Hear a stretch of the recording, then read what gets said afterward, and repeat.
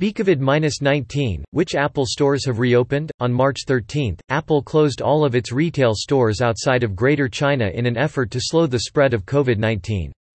As some regions around the world begin to flatten their curves and ease shelter-in-place orders, Apple is beginning to reopen its stores with additional safety procedures and a new social distancing protocol. Apple monitors local health data and government guidance to determine when individual store locations can safely reopen.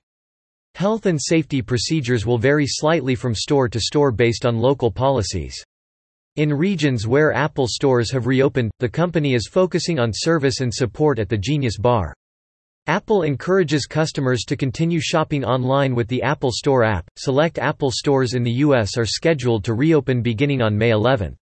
Reopening date announcements are expected to continue across the world throughout May and into June. XC2 XA0 if you Z2 X80 X99 re-stuck at home, app states.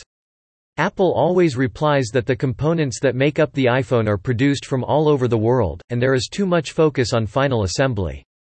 That last step is the point in the process where all constituent parts are assembled into the final devices, and that happens mostly at Pegatron and Foxconn factories in China. When asked about bringing assembly back to the U.S., Apple CEO Tim Cook has said that the lack of infrastructure and mass labor is a roadblock.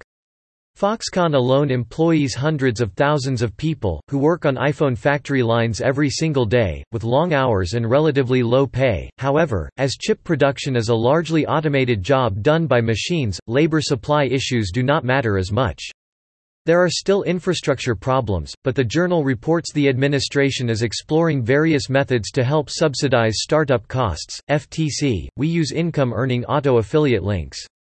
More, check out 9 to 5 Mac on YouTube for more Apple news.